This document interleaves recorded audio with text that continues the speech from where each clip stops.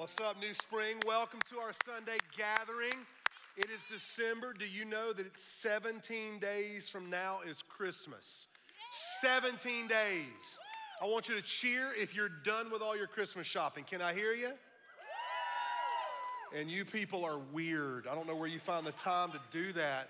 Hey, we just saw a little bit about our overflow offering. I wanted to report some really exciting, encouraging news. Currently, as of today, over 1,000 families have already given to the overflow offering. That is massive, and we praise God for that.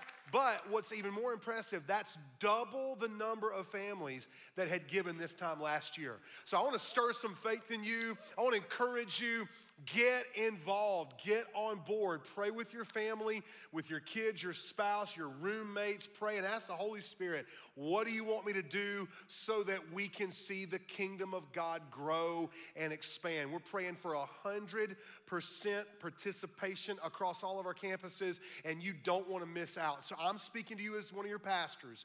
Let's do this together, and let's see what God can do all over South Carolina in our communities, our state, and our world. I'm really, really excited about this as well. On Tuesday night, we had our last rally of the year. I know some of you were there. It was right here in this room. I had a chance to come and be a part of it.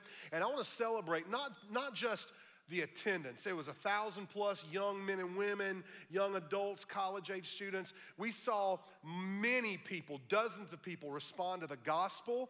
And that was amazing. I want to celebrate the rally team and the great job that Pastor Kurt Frisbee and all of his team does. God is doing so many great things at New Spring right now. And I'm excited to preach this message because I am filled with joy today. Because Santa Claus is coming to town. I've been a good boy. I'm getting some good stuff this year. My wife has told me I'm getting some good stuff this year. Probably a big bag of black coffee. That's all I want, right? So I hope that you are ready to receive, because I've got a word for you today as we dive into week 2 of our Joy to the World series. Now, I'm going to start this message by telling you, there are some things in life I love. I love Christmas. I love Thanksgiving. I love food. I love black coffee. I love vanilla ice cream. I love tackle football. I love the woods. I love my wife. There are some things I hate. Cilantro, clowns, decaffeinated coffee, unsweetened tea, skim milk, cilantro. Did I say cilantro? And math. Now, before a math teacher starts to throw a calculus book at my face, let me tell you why I don't like math. It's real easy. Because it's satanic. That's why I don't like it. And how do I know it's satanic? The Bible teaches that it's satanic. You don't believe me? Look it up. 1 Corinthians 14:33. Some of y'all are going to Google it right now. 1 Corinthians 14:33. Let me tell you what it says. God is not the author of confusion. Math is the most confusing thing I have ever attempted to discern in my life. So if God is not the author of confusion and math is confusing and God didn't author it, the devil did, which makes it satanic. I'm not only a Christian, I'm an American. It is against my religious freedom guaranteed to me by the Constitution of the United States to take math anymore because, all right, some of y'all are praying for my salvation right now, okay?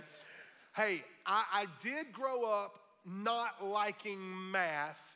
It was difficult for me when they only used numbers. But then they had to introduce symbols. Then they had to add to the numbers and the symbols letters. Like, this is not English, this is math. And I want you to know that the more numbers and letters and symbols they kept adding, the more confused I got. But I want to show you the most confusing equation in the history of the world. Some of you are going to remember this. This is leading me to my message today because I want to show you an equation from the Bible that you've never probably thought about before. But before I do that, I want to throw back to the year 1997. The year was 1997. That's the year that I met my wife. That's also the year that Matt Damon starred in a movie called Good Will Hunting. Come on, somebody. Let's hear it for the 90s. It was a decade of Bon Jovi. All right. This equation was in the movie. So Matt Damon plays a character who worked as, basically he mopped the floors at MIT, the smartest school in the world. And there was a professor who wrote up this equation, which apparently is the most difficult math problem in all of history, on a blackboard. And the professor came to school one morning, and someone in the middle of the night had worked out the answer to the equation on the blackboard. And it turned out it was Matt Damon, who was the custodian, who just had this crazy mind and ability to figure out this equation. I don't know what this means, but I know the source of it. I know where this comes from. I did not create this. We pulled this off the internet. This is an actual picture of the equation from Good Will Hunting. But I'm going to tell you where it originates. Sin, sin, sin, sin. I told y'all I'm a man of God. I've got discernment. It's from the devil. I'm just kidding. Math is not from the devil. I want all the math teachers to know I'm just making a joke. Math was difficult for me, but this is just, this makes no sense to me. But for some of you, it does. I want to show you an equation that honestly comes straight from the Bible, but in a lot of ways, it's even weirder than this. Here's the equation. It's going to look simple, but it's a lot more complicated. Pure joy equals trials. So today, we're not going to talk about happiness. Pastor Dan taught us last week that happiness is based on what happens to you. We're not even going to talk about joy. We're going to talk about pure joy. Joy that has been filtered. Joy that stands the test of time. What's the difference between joy and pure joy? We're going to find out. But I just want to say from the outset, this just sounds dumb to me. I try my best to avoid trials, don't you? I mean, I'm not volunteering for trials. I try to avoid them. A specific example would be like a legal trial. I hope to spend my entire life without ever having to go to court. The only people that volunteer for trials are usually people who are very, very desperate, and they're willing to try out a trial drug to see if it can save them from a disease that there's no cure for. But I want to show you from the scripture today how this equation actually works. And I'm not going to explain it. I'm going to let the man who said these words explain it. His name is James. He was the brother of Jesus. He was the first bishop of the church in Jerusalem after the resurrection, and he wrote the New Testament book of James. And he starts off the book of James as he writes it to the 12 tribes of Israel that had been scattered. The reason why they were all scattered is because they were being persecuted by Rome. And so James, the brother of Jesus, is going to be our math teacher today. He is going to explain to us the weird spiritual calculus of this equation that on the surface doesn't make any sense. How could trials bring us not just joy, but pure joy? Well, let's read what the scripture says as James begins his letter in James 1, 2 through 4. I'm going to show you a few words that are important. Consider it pure joy, my brothers and sisters, whenever you face trials of many kinds. Now, a couple of words we're going to unpack. First is the word consider. It's an important word because it leads us to this concept of not just joy, but pure joy, a joy that has gone through a process. And when should we consider pure joy in our lives?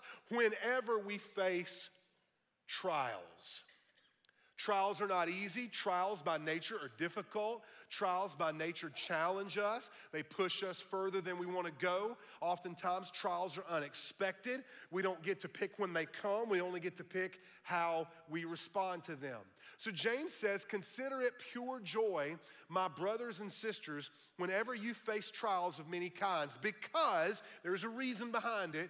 You know that the testing of your faith produces perseverance. The testing of your faith. I don't like being tested. I don't like taking test. I don't like taking a test at the DMV. I don't like taking a test online. Pretty soon, y'all, I just turned 47 years old the day before Thanksgiving. Pretty soon, I'm gonna have to succumb to Mother Nature and time and gravity and age, and I'm gonna have to go get my eyes tested. And you know why I literally don't do it? Because I hate testing. I don't want somebody putting me in front of one of those things to tell me what I already know, which is you're half blind and you need glasses. I know that. I'm just trying to live in denial, okay? It's more than a river in Egypt. It's where I live. Denial. The Nile. Come on, Columbia. Y'all give me some love, okay? Come on, Charleston. Let's go, Spartanburg. I want you to know that testing is not fun. But what it does, it produces something that we need. It produces perseverance. That's where the trial and the test take us. It produces this good result, and this is what James says in verse 4. Let perseverance finish its work so that, this is important, you may be mature and complete, not lacking anything. Don't miss these words. Mature. That's a good word. That's what we should strive for. Complete. I don't know about you, but I want completion in my life. And I don't know about you, but I don't want to lack anything. And as a Christian, as a child of my Father, as a daughter of your heavenly Father, if you are in Christ and Christ is in you, God, your Father, does not want you to lack anything. He has made promises to you. He has put his name on those promises. He has given us his word. He wrote a book and delivered it to us, given to us down through the ages, through the saints, through the apostles, through the prophets, and he has given us promises. I don't want to lack anything that God has already provided for me. I want it all, not because I'm selfish. I am selfish for God's glory. I am greedy for the world to see God's glory. I am greedy for lost people. I don't want the devil to have their souls. I want God to have their souls. So if we're going to be greedy, let's be greedy for the glory of God. I don't want to lack anything, but how am I going to get there? How are we going to get there to that place of completion? How do we arrive at a place of maturity? How do we get to a place where lack is a thing of the past? How do we get there? We persevere through trials. And the process is difficult, but it has a great result. It really, really does. And so if you'll give me your ears and give the Holy Spirit your attention, I want to show you that from this passage of Scripture, we can learn a lot from James. James does the math for us. And you know what? Here's the deal. Remember, I used the example, and of course, I played it up a little bit.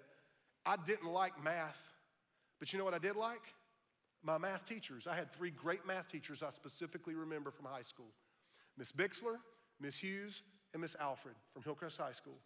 I didn't like math, but I loved my teachers, and they taught me something because I trusted them. You may not like the painful trial you're going through, but you can trust the God who's taking you through it. You may not like the trial, you may not enjoy the test, but you can know that your good Heavenly Father is never going to let anything come to you that has not passed through his hands on the way. It may not be God who created the trial, but it is God who allows us to go through the trial. God is so good, he can take a bad thing that the enemy meant for evil, and when God gets his hands on it, it produces a good result in your life and in my life. I'm excited about this. I want to be mature. I want to be complete. I don't want to lack anything, but if I'm going to get that kind of pure joy, I cannot eject every time it gets hard. I can't quit when I get uncomfortable. I can't bail out when the heat is turned up. I've got to stay in the process. So I want to show you a few of these words as I unpack them. The first is the word consider. We think about the word consider as thinking about something. I'm considering a move to Florida. I'm considering a new job. I'm considering going to USC or Furman or Wofford. I'm considering going to Clemson or Anderson University. I'm considering moving across town. But consider is more than that. It's how you see it and what you call it, whatever it is. Whatever it is, that trial, whatever it is, that test, you can see it from a different perspective. You can call it a different thing. That's what the word consider means in verse 2. Consider it pure joy. Well, hold on. When I am in a hard situation, when my family member's dying of cancer, when I'm looking at a divorce paper that's just been served to me, when I'm looking at our bank account and there is no way in this world we can pay all the bills, that's not pure joy. That's pure torture. When I'm looking at the sickness and the doctors can't fix me, when I'm looking at a roof with a hole in it and our insurance won't cover it, when the engine in our car just blew up, my kids are not doing well, they've rebelled, I've got a family member on drugs, I'm not gonna, how can I consider that pure joy? You get to do this. Pick the perspective. You get to do this. I get to do this. I'm gonna jump off this stage before this sermon is over. This is my life's message from 9, 10, 11 years ago. I've lived this, y'all. I've lived this. I'm telling you, we get to call it what we want to call it. If you call it a bad thing, it's going to have a bad result. If you call it a terrible thing, then terrible things are going to happen. If you call it evil and from the devil, then you're going to just imagine that Satan's out to get you. But if you call it a blessing, if you call it a process, if you call it a trial that's going to make you better, if you name it something different, this is a test. And when I pass the test, I will be trusted. If you call it a good thing, good things will come from it. Because we are Christians. Jesus will never let anything happen to us until he has already, in his wisdom and sovereignty, planned out a good result from a bad thing. So you get to pick the perspective. Your boyfriend just broke up with you. One perspective, oh no, what am I going to do without him? I was in love with him. He was such a good guy. Now I'm so depressed. Another perspective. Thank you, Jesus, that for some reason I wasn't ready to be with this boy. Thank you that you protected me from a worse heartbreak. Thank you that you stopped us before we had sex and I got pregnant. Thank you for giving me the wisdom to know that this is from you. If he's not the one for me, there's another one better for me. Thank you. I'm not ready yet. I'm in the 7th grade. You get to pick the perspective. And as a Christian, can I say this? The perspective has already been picked for you. Jesus is proof. He went through the trial. He passed the test. The worst thing that's ever happened to anybody happened to Jesus, and he volunteered for it. And he, on the other side of the trial, on the other side of the test, he defeated death, hell, and the grave, and we have the promise of resurrection and the kingdom of God. I am so fired up about this right now. I want to pick the right perspective every single time. Do I always do it? No, I do not. But God is so full of mercy and grace, he'll give me another shot. He'll give you another shot. You get to pick the perspective. He always does. That's right. He always does. He'll give you another shot. You get to pick the perspective. And here's why this matters. Because we hate taking tests, but we love tested things. You've heard that around here before. If you hang out with the teaching team, Brad says it, Dan says it, I say it. A lot of our other pastors say it. I don't like taking tests, but I sure do enjoy tested things. Can I quote to you my favorite commercial right now? I don't watch a lot of TV, but man, I like humor. I think of myself as a funny guy, and some of y'all find that funny. But let me tell you my favorite commercial right now. It's all about tested things, okay? All right? So just to set this up, I fly a lot. I would never want to fly on a plane if the pilot had skipped the test. Right? I ride in cars with lots of different people. I'm not getting in your car if you failed your driver's test. You better tell me if you're trying to take me somewhere and you don't have a permit or a driver's license. Tell me. That way I can walk. I'll meet you there 3 days later, okay? I love tested things, but I don't like taking tests.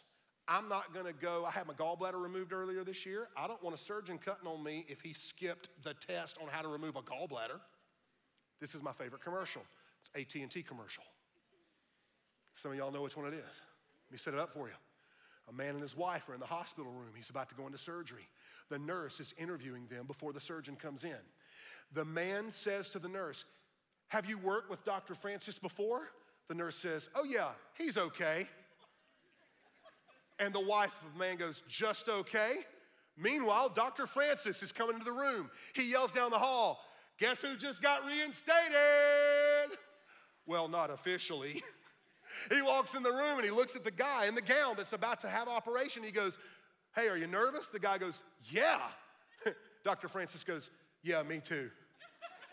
"Oh, don't worry about it. We'll figure it out." And as he walks out, "See y'all in there." I love that commercial because that commercial is so funny to me. We will not trust ourselves to untested products. We won't trust our safety to untested seat belts. Have you ever thought how weird it is when you're on a plane and they tell you to put on a seatbelt? I'm flying from Greenville, Spartanburg to Topeka, Kansas. I don't need a flotation device. I need a giant rubber ball that will bounce out of a cornfield.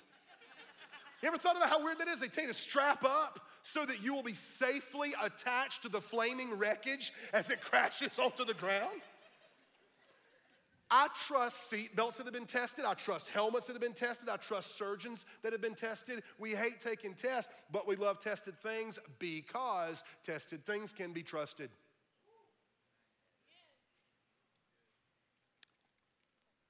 We trust tested things.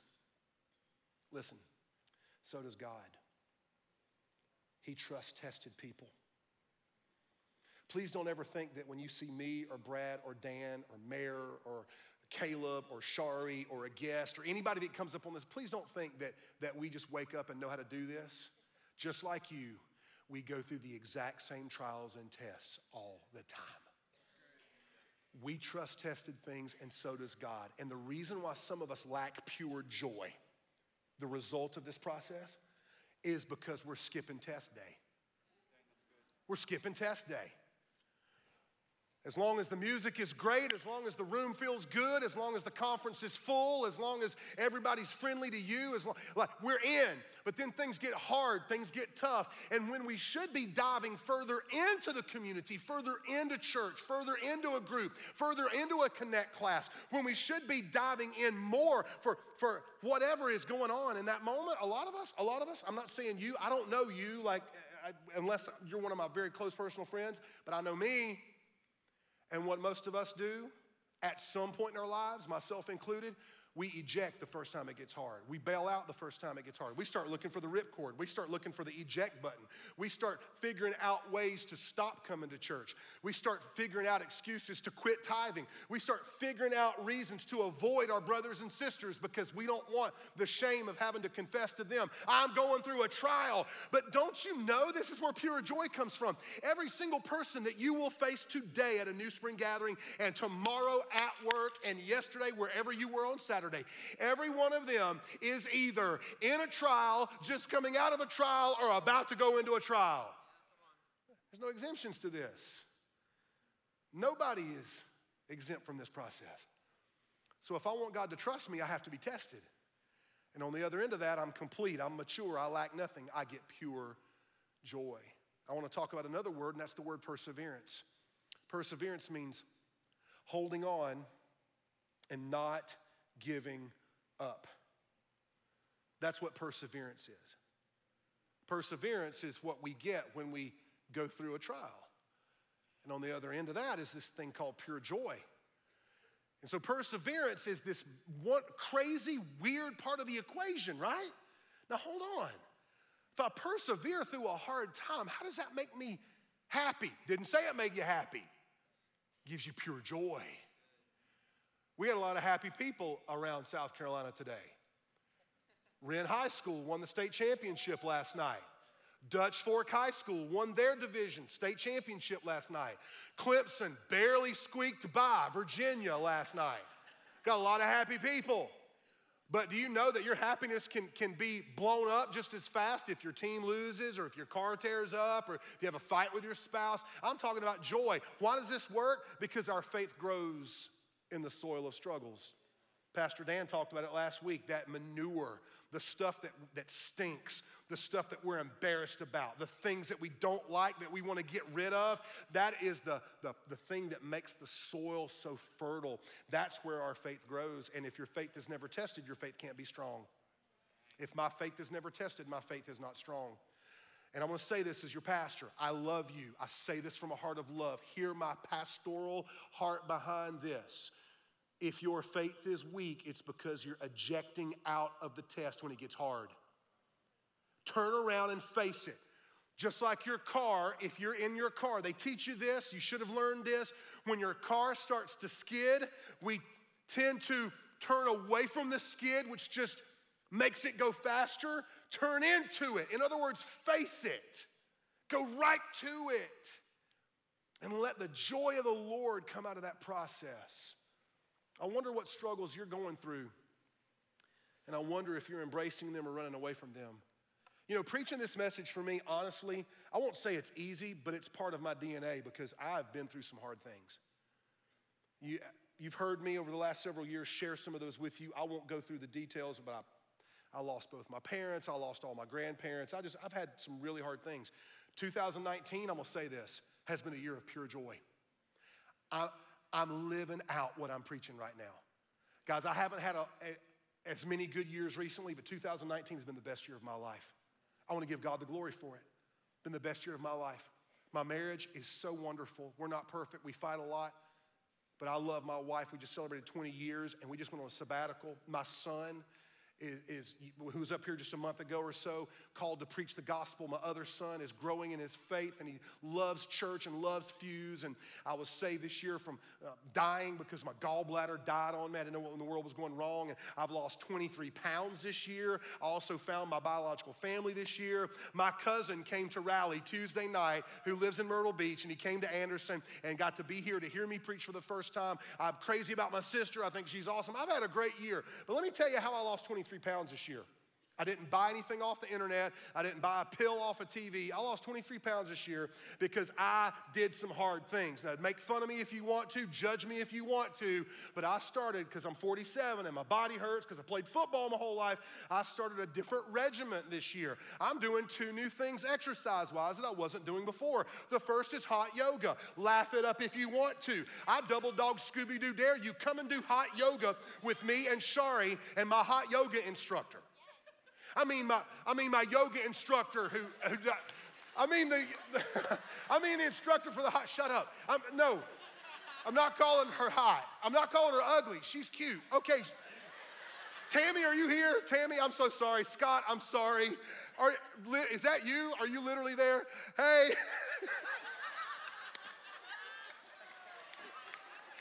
Jesus, take the wheel. Okay.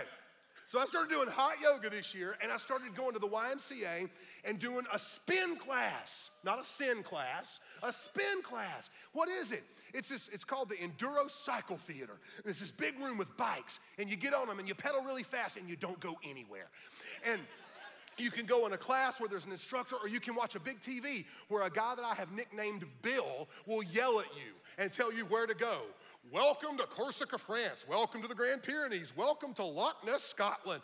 And I'm like, that guy's drinking sweet tea somewhere, eating a biscuit, telling me to pedal faster. So I don't even listen to him anymore. I bring my headphones. I put in my 80s and 90s hard rock mix, y'all. And listen, can I tell you what I want to do every single Tuesday morning at 5:30 at the YMCA?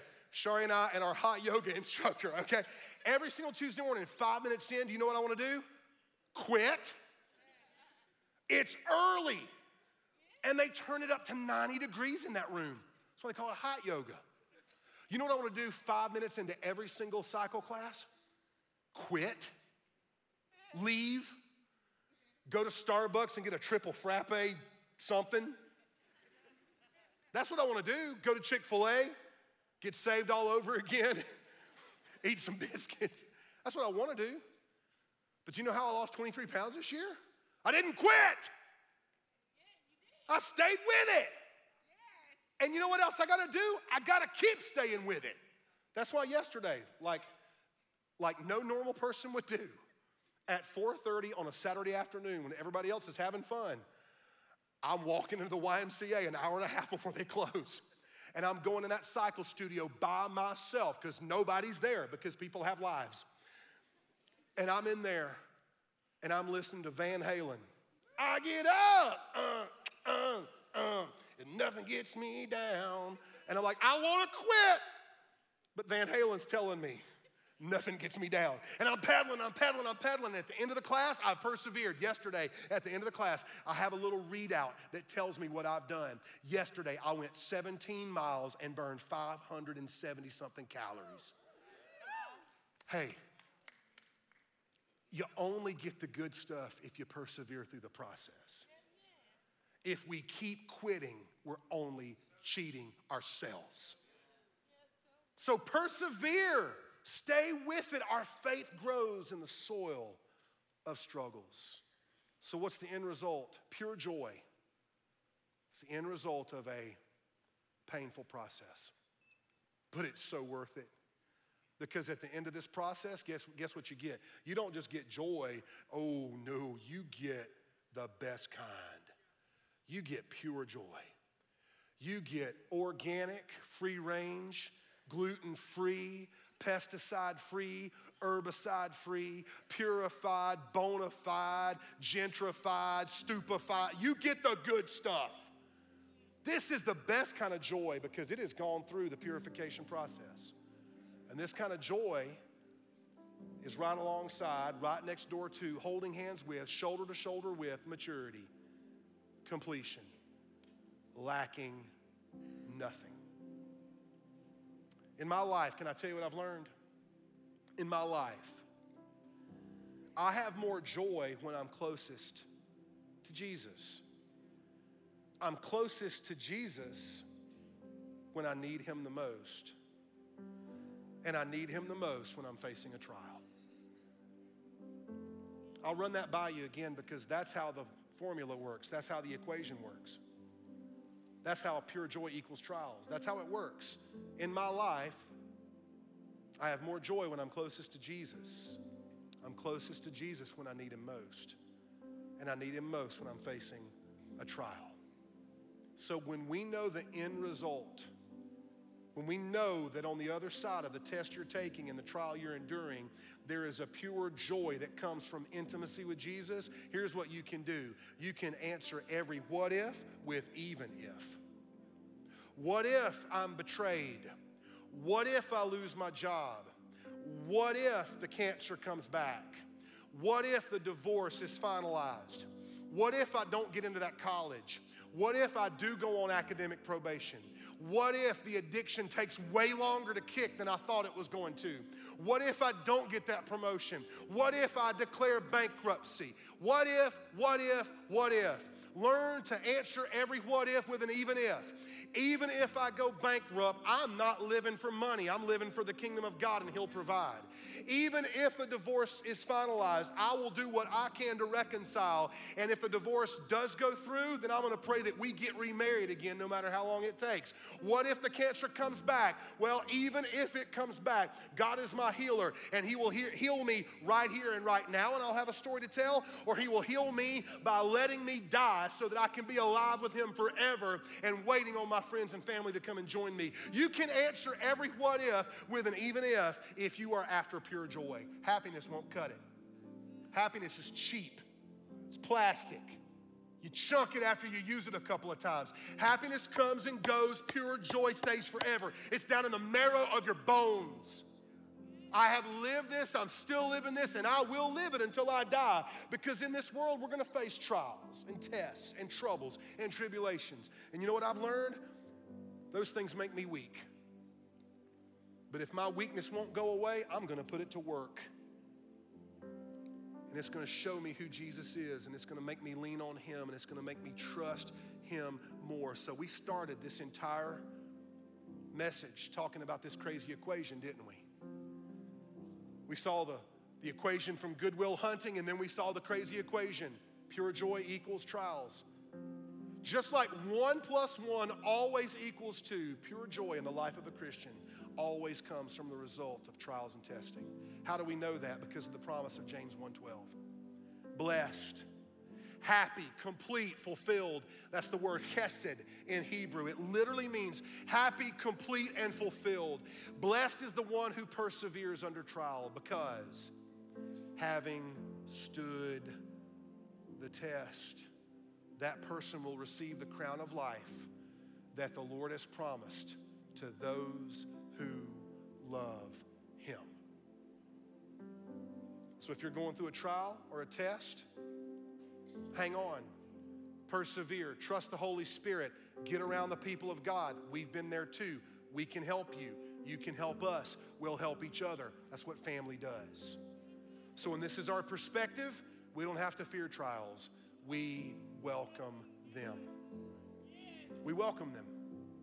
You don't have to pray for trials because they're coming. You don't have to pray for a test. They're coming. You don't have to ask God to send hard times your way. The world will do that. You don't have to ask God to make you weak. Your flesh is already weak. I don't have to ask God to purify me through bad things. The devil is going to send bad things my way. But man, this is the ace up our sleeve. This is the cheat code for the Christian. We have God. And God will never let us go through a trial or a test that he has not already sovereignly planned a way for it to purify us through a process that on the tail end of it brings us completion, maturity, lacking nothing, a joy that has been purified, a joy that cannot be shaken. Better than happiness, better than more money in the bank, better than a promotion, pure joy. So I'm not afraid of trials. I say this out loud. I welcome them because I know that trying of my faith is going to produce in me a perseverance. And the tail end of it, the end of it, is that one day I'll see Jesus and know it was all worth it. Hey, I'm going to ask you at every campus as we enter into our response time, can I get everybody up on their feet? Go ahead, eyes open, up on your feet. We're going to worship and respond in just a moment. And as you stand up, I want to mention two things to you. First of all, as we enter into our time of response, I need to ask you these two questions. What is God saying to you? I know you've been listening. Spirit's been speaking to you. What is God saying to you? But that's not enough. What do you need to do? How do you need to respond? Do you need to change your perspective? Switch it up a little bit? Confess to somebody? Or how about this? How about in just a moment when a local pastor from your campus comes out to handle our response time? How about this? How about some of you realize that this altar up front at your church, at your campus right there, is not a place of pity. It's not where you come and throw a pity party. This is a place of power. This is a place where you present yourself to God. So how about this? Maybe the thing that you need to do today, I don't know, I'm just spitballing here, but maybe some of us need to come to the altar with our husband, our wife, our friends, our coworkers, our children, our fiance, or by ourselves and get on our knees and say, thank you, Jesus, for the hard things I've faced. Thank you for the trials I've been through this year. Thank you for the tests that you've given me. Lord, I want to be trusted. Keep testing me. Give me that pure joy. So that's what we're going to do. We're going to respond. But before we do, I just thought collectively we could get 23 or 24,000 people across South Carolina today to do this one thing. In just a second, a local pastor is going to come to your stage and handle the response time so that you can come to this place of power, not of pity. And you can do business with God right where you stand. But I thought it would be powerful if we could get thousands and thousands of us right now together, collectively, to raise a hallelujah, to cheer and clap and say to our Heavenly Father, thank you for the pure joy you're giving me through the trials I'm facing. Can we do that right now? Can we stir up some faith? And can we thank God for the endurance He's promised us by the Holy Spirit? Now, a local pastor is going to come.